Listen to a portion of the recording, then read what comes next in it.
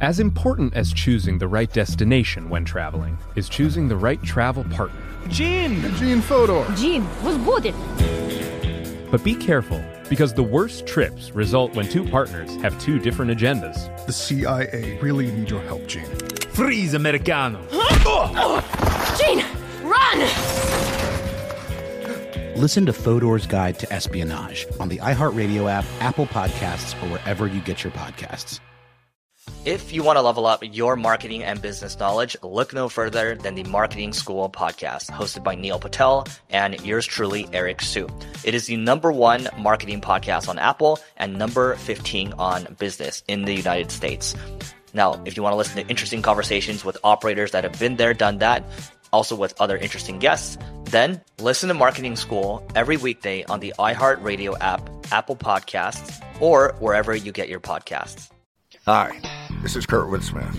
You remember me from such TV comedies as That 70s Show and That 90s Show on Netflix. I'll never forget the words that my grandfather said just before he kicked the bucket. He said, "Watch how far I can kick this bucket." People ask me where I get my dad jokes from. I tell them to listen to the Daily Dad Jokes podcast. Listen to Daily Dad Jokes every day on the iHeartRadio app, Apple Podcasts, or wherever you get your podcasts. Welcome to Invention, a production of iHeartRadio. Hey, welcome to Invention. My name is Robert Lamb. And I'm Joe McCormick, and we're closing out the year here with Your Own Voices, another episode of Invention Listener Mail. But I gotta say, before we get into the emails, Robert and I were just talking about how we had to address probably the largest thread that's ever happened in our Facebook discussion group, which was people reacting to the idea of microwaving water and saying, like, why don't they have electric kettles in the United States? Yeah, so, we have a lot of international listeners, and I think part of it is something as mundane and everyday is heating water. Mm-hmm. It's something you don't think about. You don't think about how do they heat water in other countries. And then outside the United States, you might be listening to the show, you might hear us talking about the usefulness of microwaving water to heat it up for things, and they might think, and apparently some people have interpreted this as being an admission that we do not have electric kettles. And now, little known fact, in Tennessee, we only heat up water with a blowtorch. Incorrect. Stop spreading misinformation, Joe, about American water heating practices. But no, the truth of the matter is, I know from my own standpoint, I use an electric kettle every day. It is just a kettle with plugs into this little stand. The stand itself plugs into the wall, and I instantly get hot water, which we use around the house to make tea, to make coffee. I make my coffee using an AeroPress, which, as far as inventions goes, is a fabulous coffee brewing invention. I've been begging us to get advertising from them, from that company for a while. I've also wanted to get coffee money. Yeah. If we can get Chemex as a sponsor, I think that'd be great. If you're listening, coffee companies, we're down. You just need to reach Send the out. cash. But anyway, I use hot water for that, and also for other incidental uses, such as adding a little hot water to the cat's food so that it is even wetter to try and keep this desert creature from drying out and dying on us. But weirdly enough, there are other times and places where I don't use the electric kettle even though it's there. Like if I need to heat up, say, a honey syrup for a cocktail. For some reason, I never think to use the kettle. I always use the microwave for that. I got to say, I don't have an electric kettle, and this has made me think maybe I need to get one. Yeah. It seems like it's a very fast way to heat up water. Hopefully very efficient too, right? And it's also great for me if I'm making coffee at the house. It's probably a day when I'm working from home, so I'll go through this ritual where I'm like, all right, I think I need some more coffee. Turn on the kettle, let it heat up. I'll work a little more while it's heating up, and then I'll get carried away with what I'm working on. Now the water has heated up, and now it's getting cool again, so I have to turn it on again. So second or third time, I actually remember to make coffee. If you're heating up your kettle on the stove, it won't stop screaming at you. It won't stop screaming at you, and or forgetting that it's there can have disastrous effects. So all great reasons to have an electric kettle in your life, in my opinion. Anyway, all that to say, we actually do have electric kettles here in the United States. They are not something that's hard to find. Though I will say, I don't know if they're extremely popular, at least not in the way they seem to be in like England or in the UK. Right. And well, one of our listeners on the discussion module, the Stuff to Blow Your Mind discussion module, they chimed in, well, coffee's more popular in the United States than tea is. Mm-hmm. Again, that's not to say that people don't drink tea. Lots of tea drinkers in the United States. Tea is very, very popular. But I don't know, maybe that is part of it. Like there's not that there's not a tea culture, but tea culture is not as predominant and all-encompassing as one would find, say, in the United Kingdom. Okay, have we sufficiently beaten the electric kettle, beaten it to death? Well, until we actually do an episode on the electric kettle and discuss where this invention came from. What's an actually, I think, very interesting electric cooking device we could come back to is the rice cooker. Oh, yes. Yeah, I'm a big fan. Yeah, I think we've discussed that before as well. We use one all the time. All right, maybe we should look at this first message from Melissa. Melissa says, "Hello, Invention Pod people. On a recent Stuff to Blow Your Mind listener mail special, of course, that's our other podcast, Stuff to Blow Your Mind. If you're not already listening, check it out. Melissa writes, Robert seemed excited about the idea of an invention episode on knives. If somehow you find you don't have enough material already, you might be interested to mention the special knives used by medieval scribes to erase mistakes made on parchment by gently scraping it before the ink sets in. Medieval illuminations of scribes always depict them holding a pen in their right hand and a knife in their left. The knife was multifunctional, and the scribe could use it to sharpen their quill, hold down the parchment, or, as I said, erase errors. Thanks, Melissa." Yeah, that's a good point. I think that the scraping of manuscripts has definitely come up on Stuff to Blow Your Mind in the past, talking about grimoires and perhaps about unfinished works. But certainly, I don't think we did a deep dive into the tools that were used, and just to the extent that the knife would be in one hand and the writing apparatus would be in the other. I don't think I knew about this, so this is interesting. Yeah, this is also a great idea for a Dungeons and Dragons character. They could have the paint their paintbrush or what have you, and then on the other hand, they have their special scraping knife, which can also be used to stab kobolds. Oh, nice. Yeah. All right, here's another one, and this one comes to us from Sam, and also concerns sharp objects. Sam writes, "I have to say, your episode about scissors was one of my favorites. As a sewer by trade, I have great appreciation for scissors." I gotta say, sewer here is spelled the same way sewer is. I assume that this means not a sewer, but that was my impression as well. Anyway, Sam continues, "On to scissors as a weapon. You seem during your podcast to be stuck on somehow using the mechanical advantage of scissors when using them as a weapon, insisting that you would want the long handle, short blade style to get more force out of them. This is nuts. How on earth are you going to actually use them like scissors as a weapon? Imagine someone coming at you, trying to cut you with a pair of scissors like that. It would not work. The reason that long tailor shear style scissors are used as movie weapons is because they are a great stabbing weapon. Other than throwing loose scissors like weird ninja stars, this is my personal active shooter defense strategy dream, this seems like the only practical way to use scissors as a weapon. Anyways, keep it up. One item I would be super interested in hearing the history of is the mighty seam ripper. Thanks, Sam." I gotta admit, you're correct, Sam. Now, I don't think we were dwelling much on like how to use scissors as a weapon. We were commenting on like use of scissors as a weapon in media, like in movies and stuff, and how they're always like those long blades. And yeah, I guess you know what, you're correct. They're pretty much always used for stabbing, not for shearing as a weapon. Unless, let's see, what would be an exception to that, I think? The Exorcist 3. That's true, yeah. Otherwise, you just need to be a giant crab or something to really get your scissoring action on. You've clearly thought way more about using scissors as a weapon than we have, so we give you that one. But either way, thank you very much, Sam.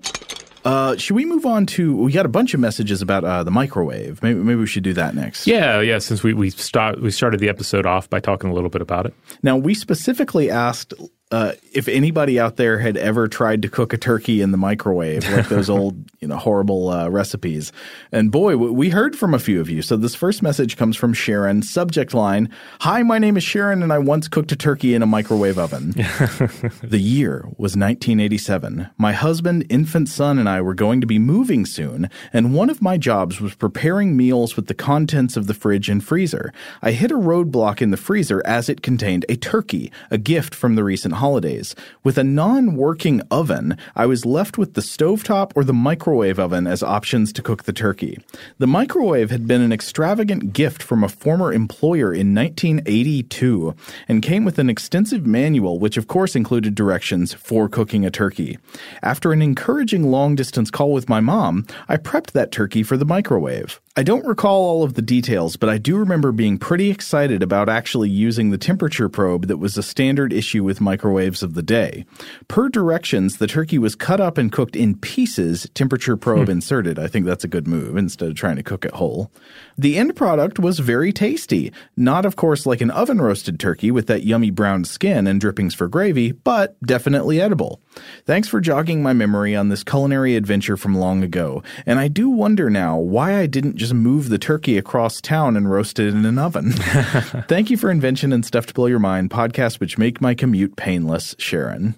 That is exactly the kind of story I wanted to hear about the cooking of the turkeys. Though it does raise the question, who gives a whole turkey as a gift? Like, that is a strange gift. Because it's a production to deal with this turkey. You're basically giving somebody a project and making demands on their freezer space. It's halfway there to my favorite kind of gift, which is a really unmanageable pet. Oh, yes. Like, Merry Christmas, here's your Komodo dragon. Yeah, or just, I mean, it doesn't even have to be exotic. Just to, anytime you see somebody, especially if it's like a romantic situation where perhaps the bond is not completely, glued together for two individuals, for one to give the other a puppy, that always just seems horribly inappropriate for all concerned, including the puppy. Now, we don't want to smear puppies that were given that way. I know some great puppies that were exactly in that situation. But you have to admit, were these gifts entirely thought out? I don't know. But then again, is the acquisition of a puppy ever entirely thought out? I guess not. I guess it's a decision you make, partially with your brain, but also with your heart. Okay, now strangely, we just read an email about somebody cooking a turkey in a microwave oven in 1987. Guess what our next email is about? From a totally different listener. Well, it has to do with the turkey, but what's the year? 1987. Wow. Something was in the air. Do you want to read, Trish, or should I go ahead? Here, I'll read it. Okay.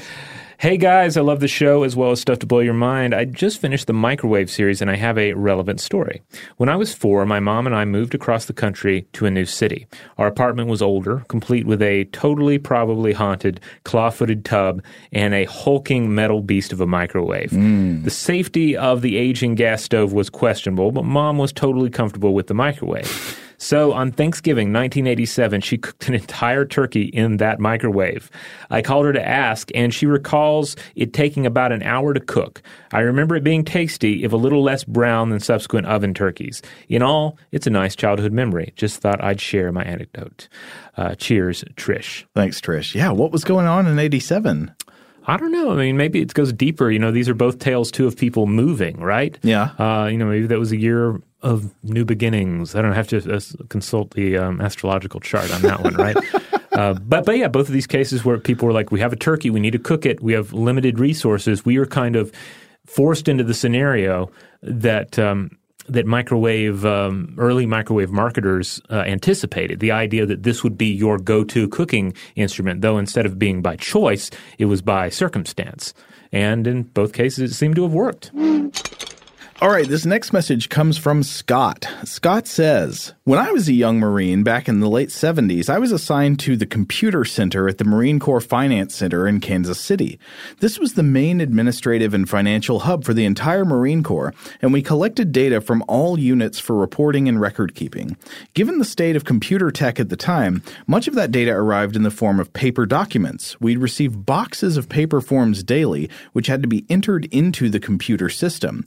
This was achieved by scanning them via optical character recognition scanners. Whoa, in the 70s. I didn't even know that was around back then. Each page was fed under a scanning head which read the typewritten reports and turned them into a text file. The Achilles heel of any machine which has to move pieces of paper is the paper itself, and unless the paper is in pristine condition, it will jam and cause all manner of hate and discontent for the human operating the machine.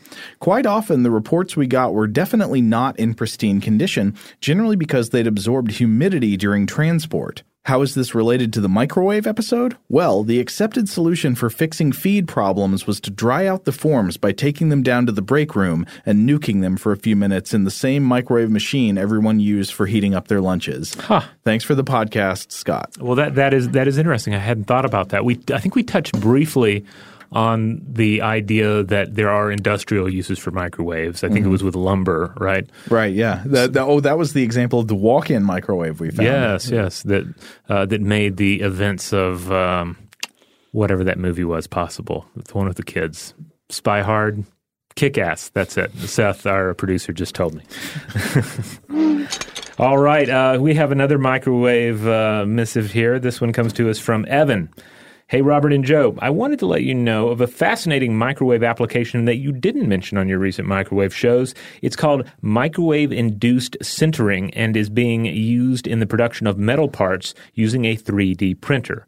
That's sintering, S-I-N-T-E-R-I-N-G, which I believe that word came up in our episode on The One Ring on Stuff to Blow Your Mind. Oh, okay. Anyway, he continues. These printers use a plastic binding agent to help shape metal powder into a specific part. Yes, we definitely talked about this. And which metal was it that we were talking about? Tungsten? Something maybe? like that? I don't know. Go back and check out that episode if you want more sintering action. Anyway, continues. The plastic is later burned off, and the remaining metal powder is heated just enough for the metal to form metallic bonds, but not enough for the metal to become a liquid and lose its shape. This process is called sintering and is currently being done with convection ovens. The downside is that sintering can take over 12 hours to complete. But in recent years, companies are starting to come out with microwave-based ovens that can sinter these metal powder parts in 30 minutes or less. This speed increase happens because microwaves induce an electric field on the surface of each metal particle.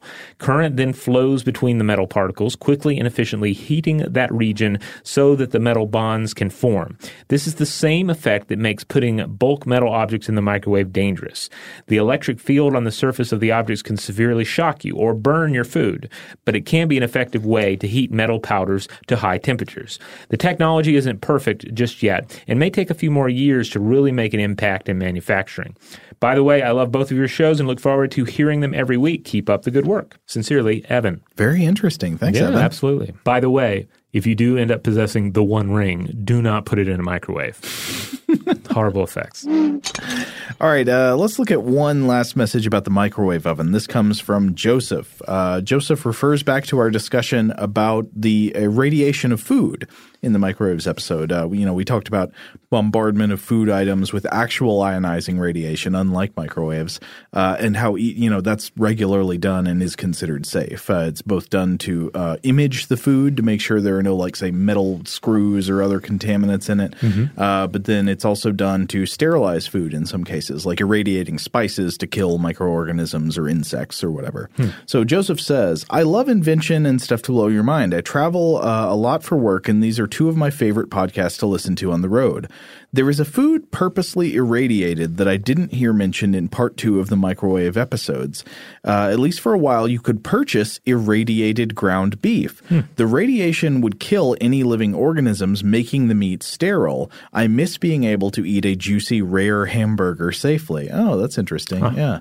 I've not seen it in a store in years. I think people were afraid to eat the meat, or they were afraid the meat was radioactive and it didn't sell well. Well, maybe that's going to change because enough people are playing the Fallout games to know that the glowing green meat is ideal. Yeah. Always pick the glowing green meat out of your kills. Though I actually did look this up, and it looks like, I think there are some efforts to bring back the irradiation of ground meats for food safety reasons. And and they tried it before. I think there was just some consumer hesitancy about it. They need a new adjective, I think. They need to brand it slightly differently. Shiny meat. Shiny meat.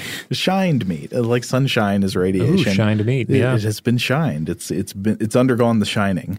So Joseph continues. On a recent toy episode, you discussed why a Jack-in-the-Box would keep a child fascinated. I think, at least in my own case, I used it to learn to control my startle reflex. I tried not to react when it popped. I still do a similar thing as an adult. Interesting. Yeah. Please tell me I'm not the only person who stares down at the toaster and tries not to flinch when the toast is ready.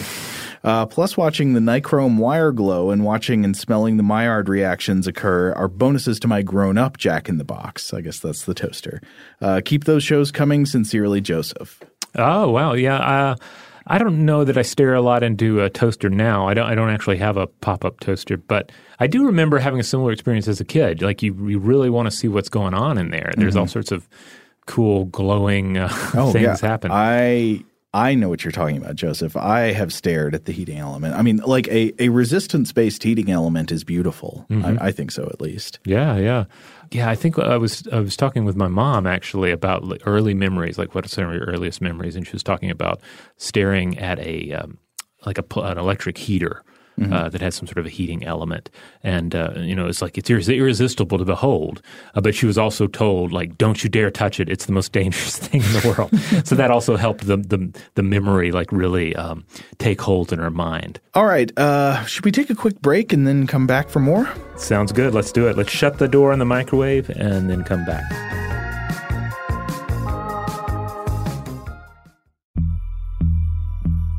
As important as choosing the right destination when traveling is choosing the right travel partner. Eugene Fodor. Jean was booted. Much of the joy you will find on the road comes from the person you share it with. So you write the books, Jean, and Vlastar runs the business. I understand now. It is a wise man who marries a wiser woman. But be careful and choose your travel partner well, because the worst trips result when two partners have two different agendas. Get down! I'm not stupid, Jean. Something is going on, and it's high time you tell me the truth. Freeze, Americano! Jean, run! So travel before it's too late. Your money will return, your time won't, and we're all too quickly approaching that final destination. Listen to Fodor's Guide to Espionage on the iHeartRadio app, Apple Podcasts, or wherever you get your podcasts. Hey guys, I'm home. Everyone knows that it's Dad's job to be a bit of a joker. Sorry I'm late, everyone. There was an accident at the factory. Monty fell into the upholstery machine. Don't worry though, he's fully recovered. Good one, Dad. Did you get the pizza for dinner? So he likes to keep everyone happy with some dad jokes. Yep, right here. I had a coupon, and it saved me a lot of dough. Well, the truth is, Dad is just a fun guy. Hey, I'm not a mushroom. Please stop. Where does he get these stupid jokes from? He listens to the Daily Dad Jokes podcast. Oh, great. More dad jokes for me. We've delivered over 15,000 jokes to over 3 million listeners, and man, the postage fees are killing us. Listen to the Daily Dad Jokes podcast every day on the iHeartRadio app, Apple Podcasts, or wherever you get your podcasts. Hey fam, I'm Simone Boyce. I'm Danielle Robay. And we're the hosts of The Bright Side, a daily podcast from Hello Sunshine that's guaranteed to light up your day. Every weekday, we bring you conversations with the culture makers who inspire us. Like our recent episode with Hollywood royalty Regina and Raina King. We talked about the creative power of women's relationships. I feel like, thank God for women, like, especially when it comes to Black women, the way we lean on our mothers, our grandmothers, our sisters, our friends. We're just each other's pulse. I mean, it's molecular, you know? Listen to The Bright Side from Hello Sunshine on the iHeartRadio app, Apple Podcasts, or wherever you get your podcasts.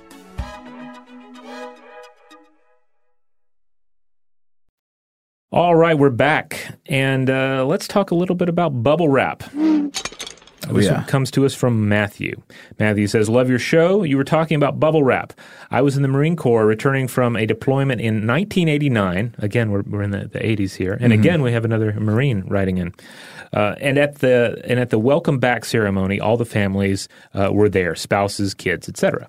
In a rare moment of brilliance, they had rolled out large rolls of bubble wrap in sheets on the floor of the hangar to keep the kids busy. My son was only 3, and that is all he remembers of the day, popping the bubbles.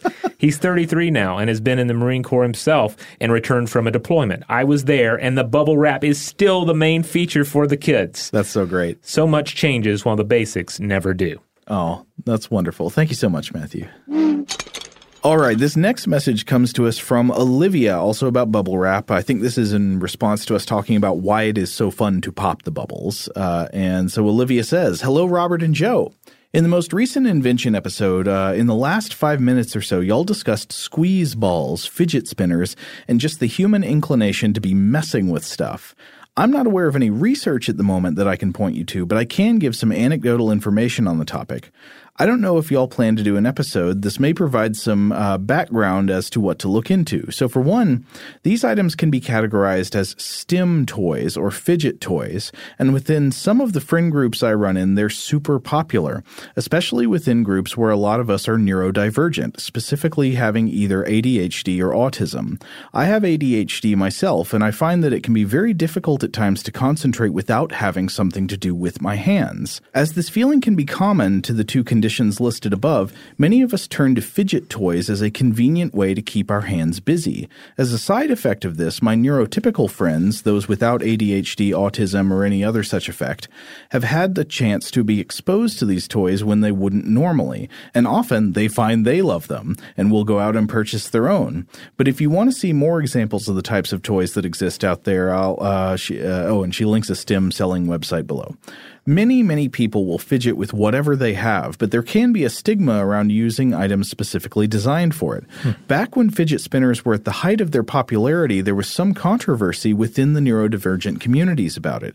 Specifically that because of their popularity, spinners and many other toys were getting banned from classrooms. This was due to the fact that toys that are very active with lots of motion, like spinners, can work different for different kids. Neurotypical kids will tend to be more distracted by these toys instead of aided by them in concentration, like they do for neurodivergent kids. So on one hand, while these items were becoming more normalized and making them easier to get into the hands of kids who could benefit from them, they were also being banned from the environments where they would specifically be the most useful.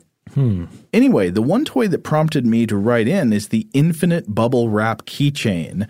I'll attach a video below of someone using it. I haven't had the chance to use one myself, but some of my friends absolutely love them. While the experience isn't identical to bubble wrap proper, my friends say that it scratches the same itch tactily as the classic product. Plus, it's small and reusable, so it's always convenient. Also, I'd just like to say thanks so much for making both Invention and Stuff to Blow Your Mind. I've been listening since the first episode of Stuff from the Science Lab and have been a loyal listener since.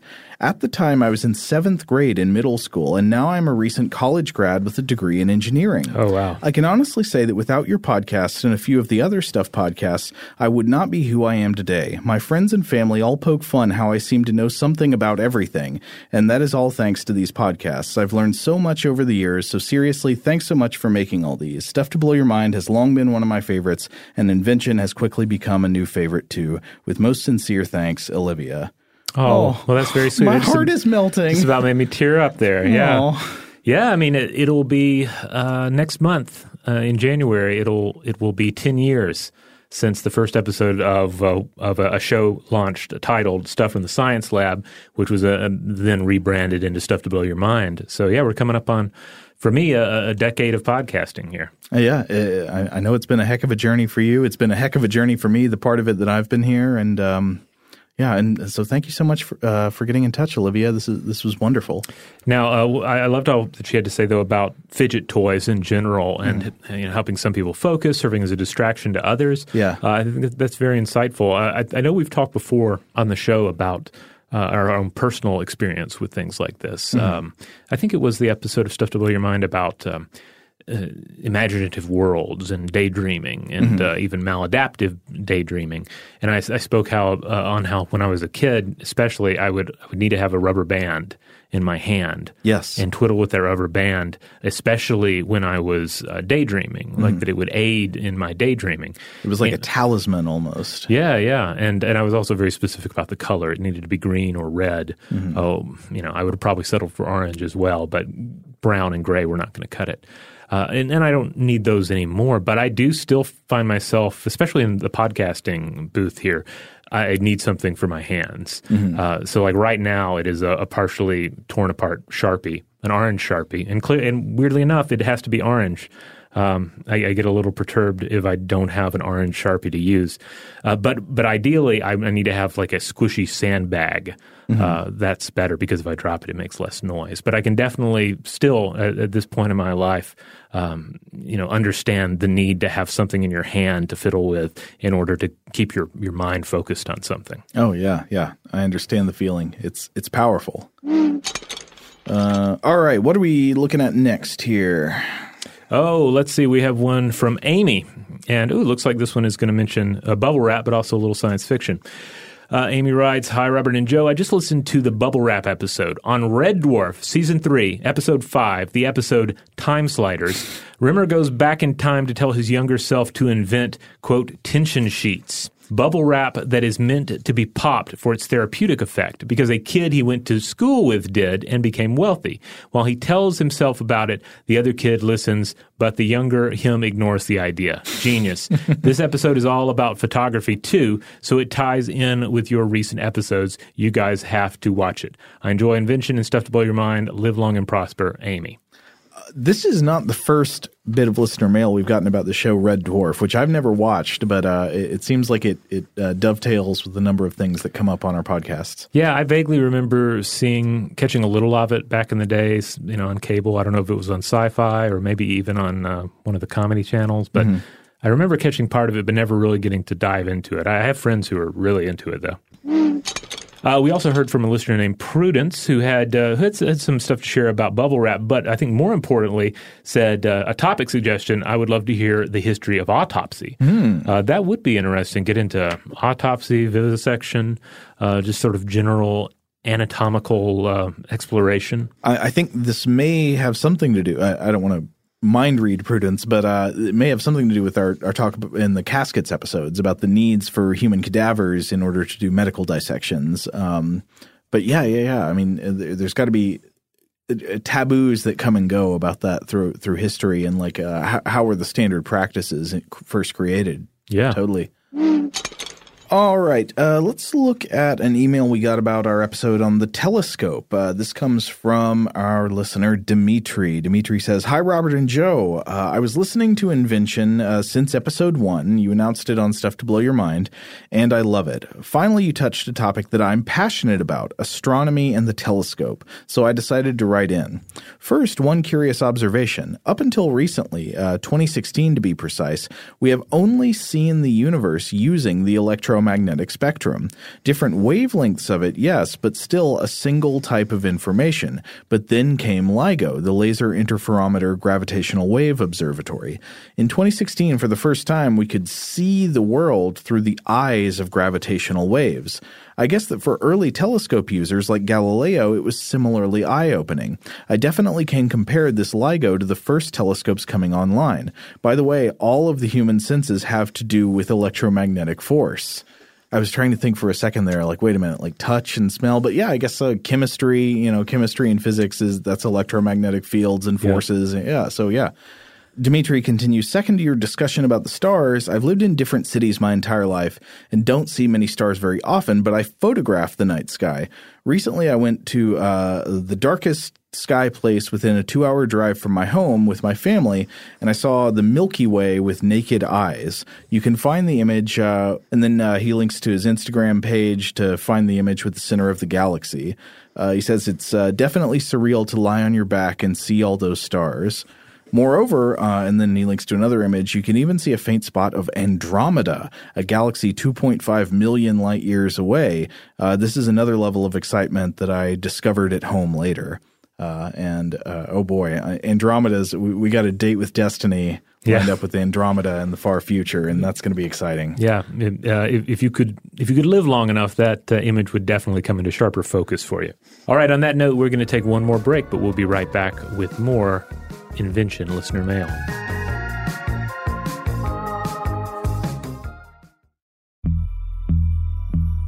As important as choosing the right destination when traveling is choosing the right travel partner.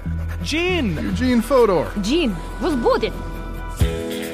Much of the joy you will find on the road comes from the person you share it with. So you write the books, Gene, and Vlastar runs the business. I understand now. The wise man marries a wiser woman. But be careful and choose your travel partner well, because the worst trips result when two partners have two different agendas. Get down! I'm not stupid, Gene. Something is going on, and it's high time you tell me the truth. Freeze, Americano! Gene, run! So travel before it's too late. Your money will return, your time won't, and we're all too quickly approaching that final destination. Listen to Fodor's Guide to Espionage on the iHeartRadio app, Apple Podcasts, or wherever you get your podcasts. Hey guys, I'm home. Everyone knows that it's Dad's job to be a bit of a joker. Sorry I'm late, everyone. There was an accident at the factory. Monty fell into the upholstery machine. Don't worry though, he's fully recovered. Good one, Dad. Did you get the pizza for dinner? So he likes to keep everyone happy with some dad jokes. Yep, right here. I had a coupon, and it saved me a lot of dough. Well, the truth is, Dad is just a fun guy. Hey, I'm not a mushroom. Please stop. Where does he get these stupid jokes from? He listens to the Daily Dad Jokes podcast. Oh, great. More dad jokes for me. We've delivered over 15,000 jokes to over 3 million listeners, and man, the postage fees are killing us. Listen to the Daily Dad Jokes podcast every day on the iHeartRadio app, Apple Podcasts, or wherever you get your podcasts. Hey fam, I'm Simone Boyce. I'm Danielle Robay. And we're the hosts of The Bright Side, a daily podcast from Hello Sunshine that's guaranteed to light up your day. Every weekday, we bring you conversations with the culture makers who inspire us. Like our recent episode with Hollywood royalty Regina and Raina King. We talked about the creative power of women's relationships.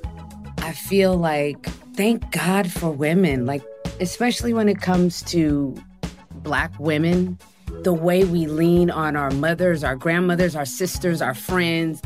We're just each other's pulse. I mean, it's molecular, you know? Listen to The Bright Side from Hello Sunshine on the iHeartRadio app, Apple Podcasts, or wherever you get your podcasts.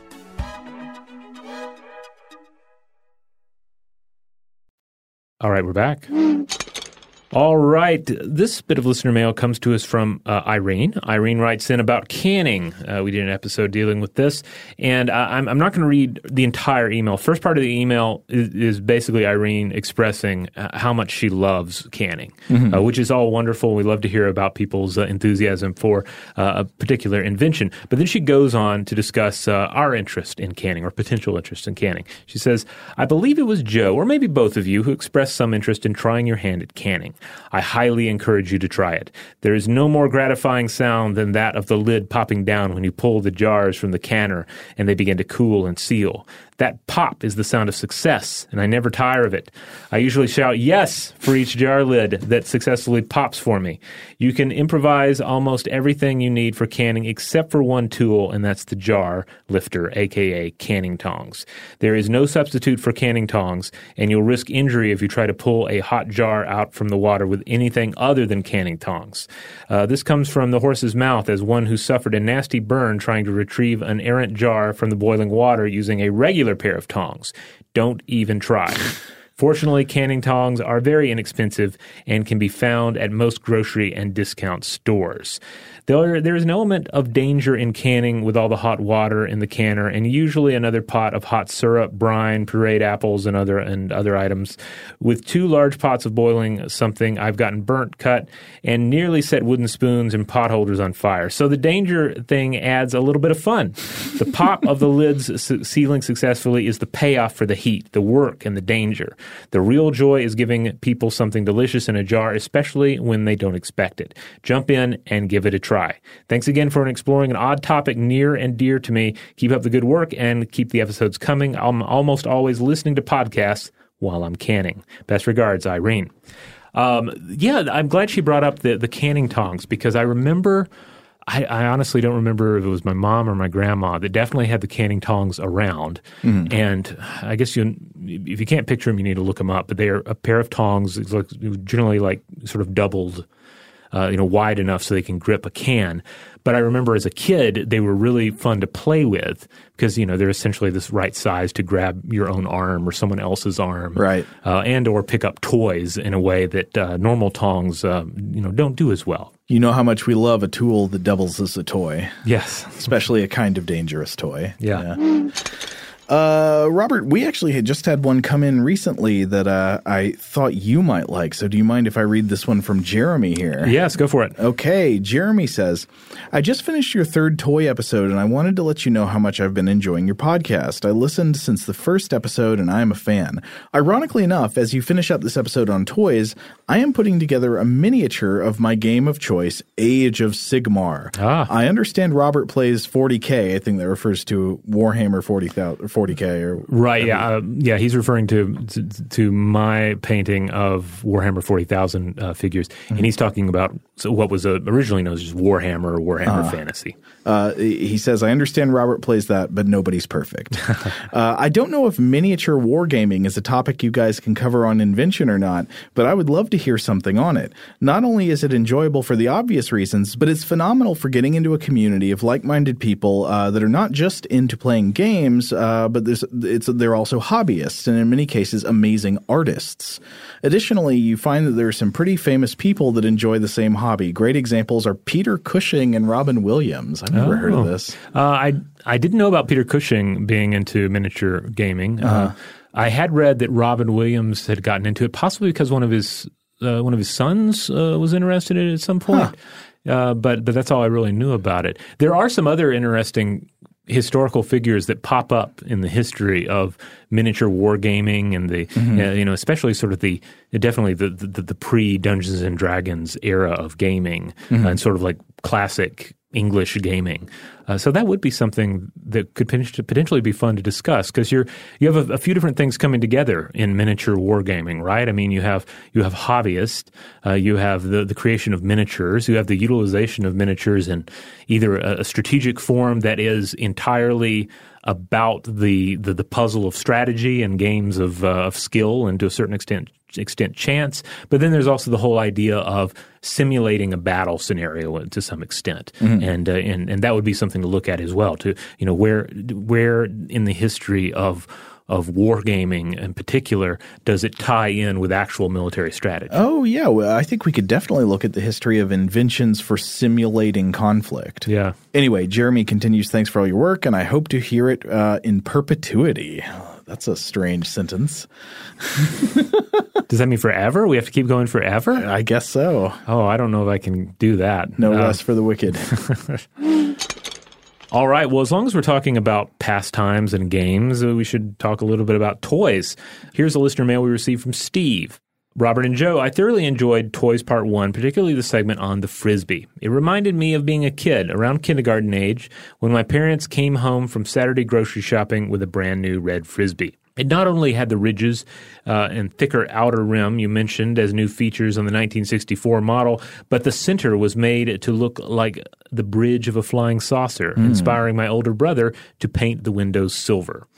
The segment on the origins of the Frisbee also made me think of a story my dad told me when he was getting up there in years.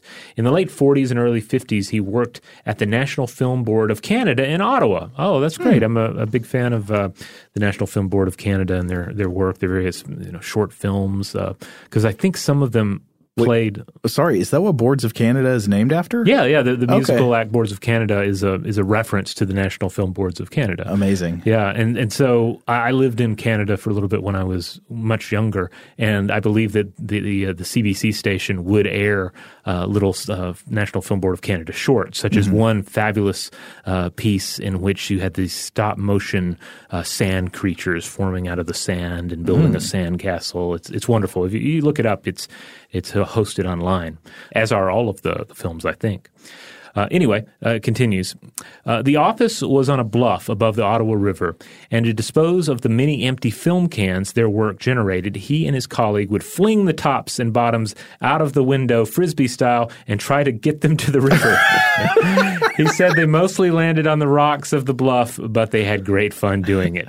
Looking forward to part 2. A little bit of lighthearted littering in the post-war period. Yeah, it was, 40s and 50s, it was a different time. But interesting, too, about the National Film Board of Canada being around back then. I say I'm a big fan of their films, but I've never really looked too much into their history. So I had no idea how back it went, evidently to the 40s and 50s at least.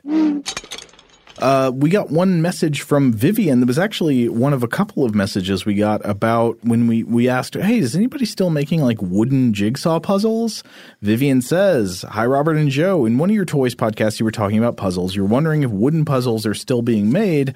One of you said they knew about wooden puzzles for small children. Here's a link to a company in Canada who makes wooden puzzles. They are even fun for adults. I have a link to one below, and so I looked this up. This company is called Stumpcraft, and they make extremely elegant-looking, artistic kind of creation puzzles. Robert, I've got an image for you here. Ooh, that looks awesome. Yeah. Some very colorful fantasy imagery with like a third eye. Yeah, I'd be into that. Here's another one they got. Looks like some... Ooh, kind of like an alien landscape, or I guess it's supposed to be the Badlands. Yeah. I like it. All right. We're going to go ahead and close up the mailbag with that one, but obviously we would love to hear more from Invention listeners as we roll into the new year here and consider all new inventions to visit. Inventions big, inventions small, inventions that are clearly game-changing, and inventions that also have, a less pronounced effect on life, but still change the shape of human life as we know it. So, by all means, reach out to us. Let us know what you would like to hear. Huge thanks, as always, to our excellent audio producer, Seth Nicholas Johnson.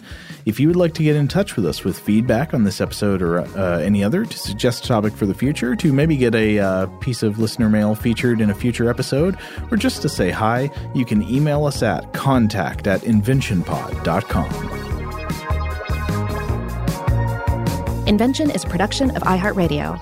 For more podcasts from iHeartRadio, visit the iHeartRadio app, Apple Podcasts, or wherever you listen to your favorite shows.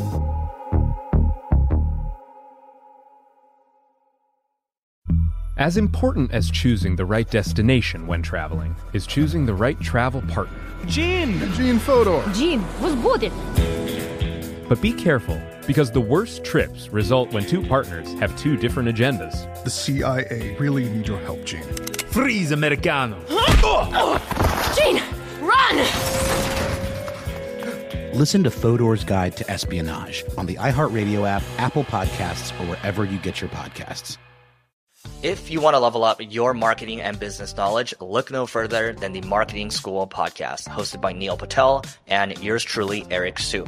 It is the #1 marketing podcast on Apple and number 15 on business in the United States. Now, if you want to listen to interesting conversations with operators that have been there, done that, also with other interesting guests, then listen to Marketing School every weekday on the iHeartRadio app, Apple Podcasts, or wherever you get your podcasts.